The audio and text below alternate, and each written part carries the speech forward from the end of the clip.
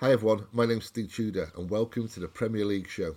It's a show that had better get a Dukla Prague away kit this Christmas or heads are going to roll.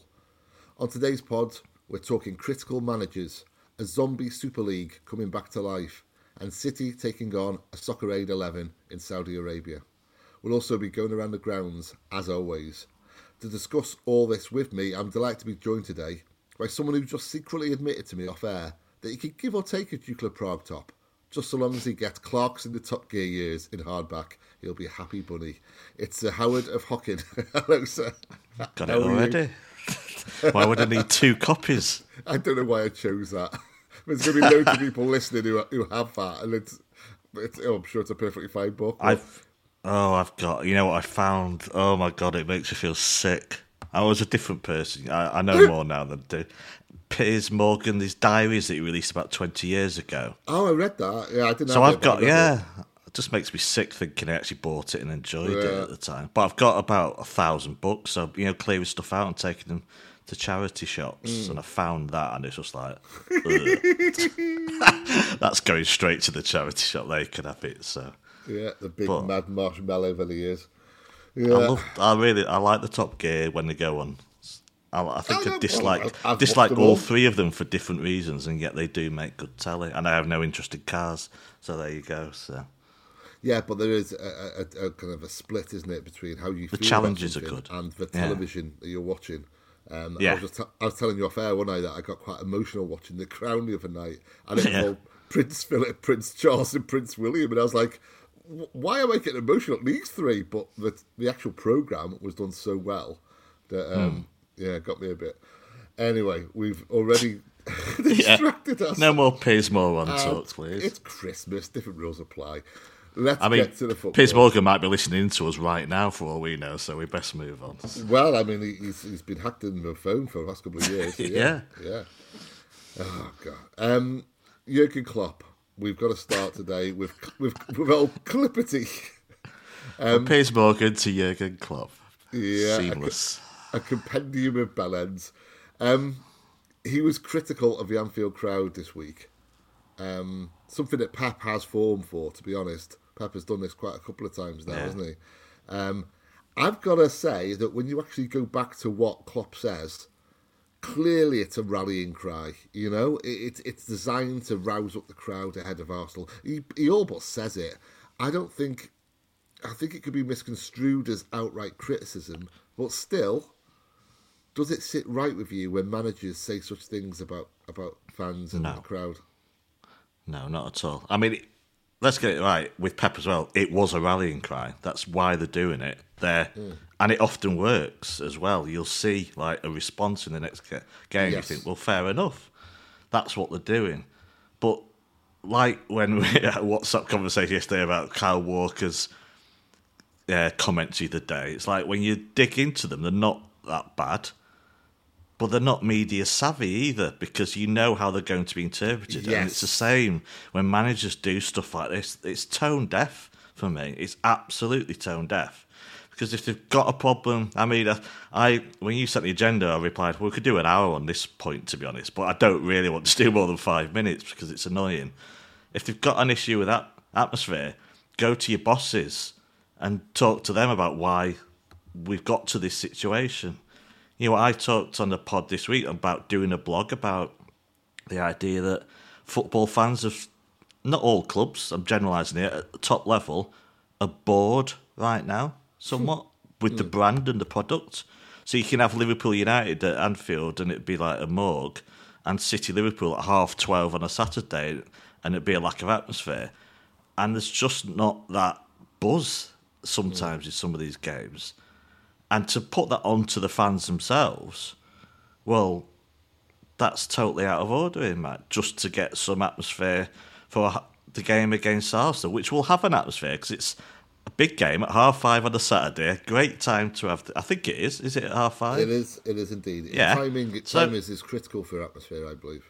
Yeah, of course it is. And he doesn't need to do this because comparing it to a Carabao Cup game at home to a terrible West Ham, which are, and as a season ticket holder, I see the clientele for different competitions is very different. The Champions League is just tourist central, which, hey, I'm not having a dig. They're taking the seats of people who aren't going. So, but they're all different. There's not going to be a problem, I don't think, with the atmosphere at Anfield, as there wouldn't be if City were playing Arsenal at 5:30 on a Saturday, compared to us playing Bournemouth at 12:30,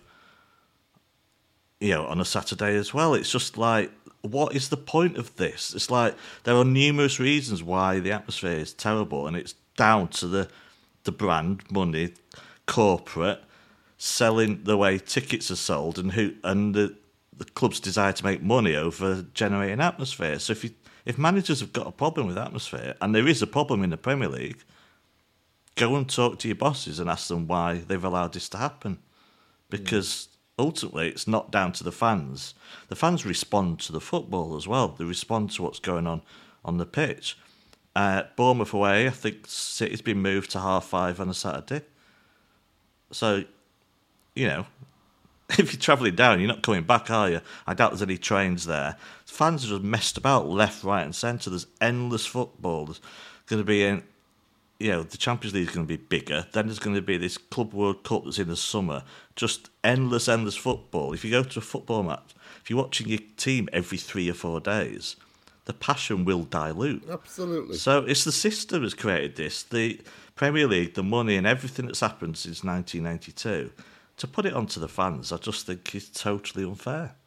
What I found quite revealing is in the middle of his kind of speech, he mentioned about, I shouldn't have to, have a row with a rival manager. And I thought that was quite revealing. I mean, I'm sure 1 or 2 of his rows with rival managers have been sincere and, just organic, if you like. But it does suggest that he's aware of what he's doing when he's doing that. He's basically trying to rouse up the crowd and ignite Anfield. There's a certain inauthenticity about that, bit of manipulation that doesn't sit right with me, because you're talking about one manager having a go at another manager. So I thought that was quite revealing. But I've got to say, by and large, I had a problem with the fact that he was blaming the fans, or not blaming, that's too strong, but kind of bringing the fans into it. But you could clearly see what his motivation was. It wasn't an outright criticism. I think in the past, Pep has actually outright criticised us, really, in comparison to what Klopp said, and that was worse. It's just never right to bring the fans into it. I remember writing an article years and years ago about Villa. Villa on the telly, and there was half-empty stands, and I think the Mirror or someone ran a story about it, and it was like, when I wrote this article, the amount of reasons that I could give as to why it was, I think it was over Christmas time, why it was half-empty, the ground. Alec McLeish was their manager at the time. That's probably the biggest reason. It's never factored in all that. All the other, the reasons why fans don't go to a game are never factored in, and they should be. Yeah, so I think there is just so much football. I mean, the guy next to me at the match said, "If we win the league this year, I'm giving it up." My brother did. Yeah, he's a lifelong season ticket holder, and I was like, "Yeah, my brother was." He just doesn't get the buzz anymore. So there's 1,000 reasons like that. It's like the clubs don't care. Higher up, perhaps, like how many actually care about atmosphere? They want the day trippers in who are in the shop spending 150 quid a go. They want the corporates who are buying expensive meals and they want to sell one-off tickets for 90 quid a pop that actually cost 30 quid to the person who's put them on there. So the club sort it, not the fans. So the club sort it. Yeah, we've got this extension to the North Stand. This is a huge opportunity for City to do something about the atmosphere. But I'm not casting dispersion. I don't know the answer to this. But do those higher up at City really care? If those seats are filled, do they care how much noise people are making? I think they probably do, because it's important to Pep, isn't it? And so if it's important to Pep, it's important to City. And it's just, they're so obsessed with the brand. It's a big part of the brand, isn't it? The kind of noise and generated in the ground and, when it's televised, etc., the excitement that brings. So I think they probably do care about this. Maybe I'm wrong. I don't know. But I don't know. I don't have the answer. I mean, 1894, the one Blue Moon Forum said, they liaise regularly with the club, with suggestions of stuff to do. Yeah. And they just say, well, we don't know if we're being heard in a way, so time will tell. Yeah. That things need to be done about atmosphere, but just lumping it on the fans is not. It's not going to change anything. If it's honestly, it's a podcast on its own about. And maybe we should do it sometime, how to improve atmosphere. But it's a problem across the top level of football because it's a TV sport more than a spectator sport nowadays, I think. So, As regards to kind of not being heard by the club, I mean, we spoke before about the miasmic nature of a structure at City. So you could basically get in touch with someone, put your point across, think, okay, they're going to do something here. I've kind of made my point well. But they have to go upstairs, and then that person upstairs has to go upstairs. And so, the chain of command is such where you're never really just talking to Manchester City, are you? You're talking to an individual who probably has to get it kind of put through by someone else, and that makes it very complicated. And certainly the atmosphere at City would involve kicking a lot of people out of the seats, which is part of the reason that the atmosphere was dissipated in the first place. So there's no perfect answer to this.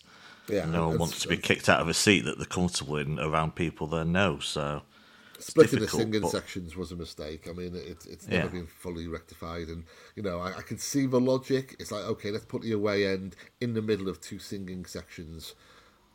Put them together, combine them, and then even if the rest of the ground's quiet, that's perfectly normal across Europe. That in a lot of stadia where you've got one end which is just, a bouncing, heaving, throbbing, noisy mass of noise, and the rest of the ground is basically people sitting in seats and watching the game. That's perfectly normal. But we don't even have that. We've split them, and that was a fundamental mistake, I believe. Mm. I mean, it's part of the grounds where you get told off if you stand up. So exactly. God, yeah. I remember. It wasn't just "come on, City." It may have been a swear word in there. I don't know, but the looks from people around me once, just from saying something really innocuous, I just thought, I can't even raise my voice at a football ground anymore. Crazy. Clubs have taken the money, so this is the consequence. A rallying call from a manager is not going to make much difference in the long term. But that's the thing in this instance, because you know what Liverpool are like. It will work. I mean, it worked with Pep. I think it did, but I'm sure he did it after an FA Cup match against Fulham or so. One of those games where it's like, why are you doing it now? It's like it was 2:00 on a Sunday, or it was something ridiculous. It'd been moved again. I mean, you've moved Huddersfield to 2:00 on a Sunday instead of 3:00 on a Saturday, so you can put it on the BBC iPlayer. Don't dare complain anyone at the club about if there's a bad atmosphere against Huddersfield when it's been moved to a Sunday when it did not need to be moved. Yeah, couldn't agree more. Okay, let's change tack here. And if that was somewhat kind of downbeat, this is going to be right. No, I bloody enjoyed that, Steve. Thanks for opening me. Good. Enough of the happy clapping podcast you've been doing recently. Let's have a good whinge like we used to. Fair enough. There's room for both, isn't there? Let's Grinch it big time, yeah. Let's Grinch it indeed. Let's Ebenezer it. Okay, the prospect of a breakaway Super League has been somewhat heightened this week by a court ruling that bans basically, organisations from banning clubs from joining breakaway leagues, deeming it to be unlawful. The implications of this is somewhat worrying. It's basically now they've got the law on the side. This weird organisation called, is it A22? Yeah. I mean, who are A22? Well, the club set it up, didn't they? Like Barcelona, Real Madrid, and another set this company up themselves to run the. Yeah. Right. Okay. Yeah. So A22 now have been very vocal this week, haven't they? Just saying, we're going to do this and this, and basically putting forward all these new proposals. And last time, when such proposals were made public, the outcry was deafening, and rightly so. This time, I've always feared this, Howard. I always thought if they come back a second time, we'll probably knock it back again. If they come back a third time, we'll be worn down by then, and they'll probably get it through. This looks like it's going to be the second time. Are you concerned? No, not in the slightest. Thanks for listening to the first 15 minutes of the show. To listen to the full podcast and all our contents, including reviews, previews, analysis, quizzes and much more, go to 9320.com to sign up now, or simply click the link in the description.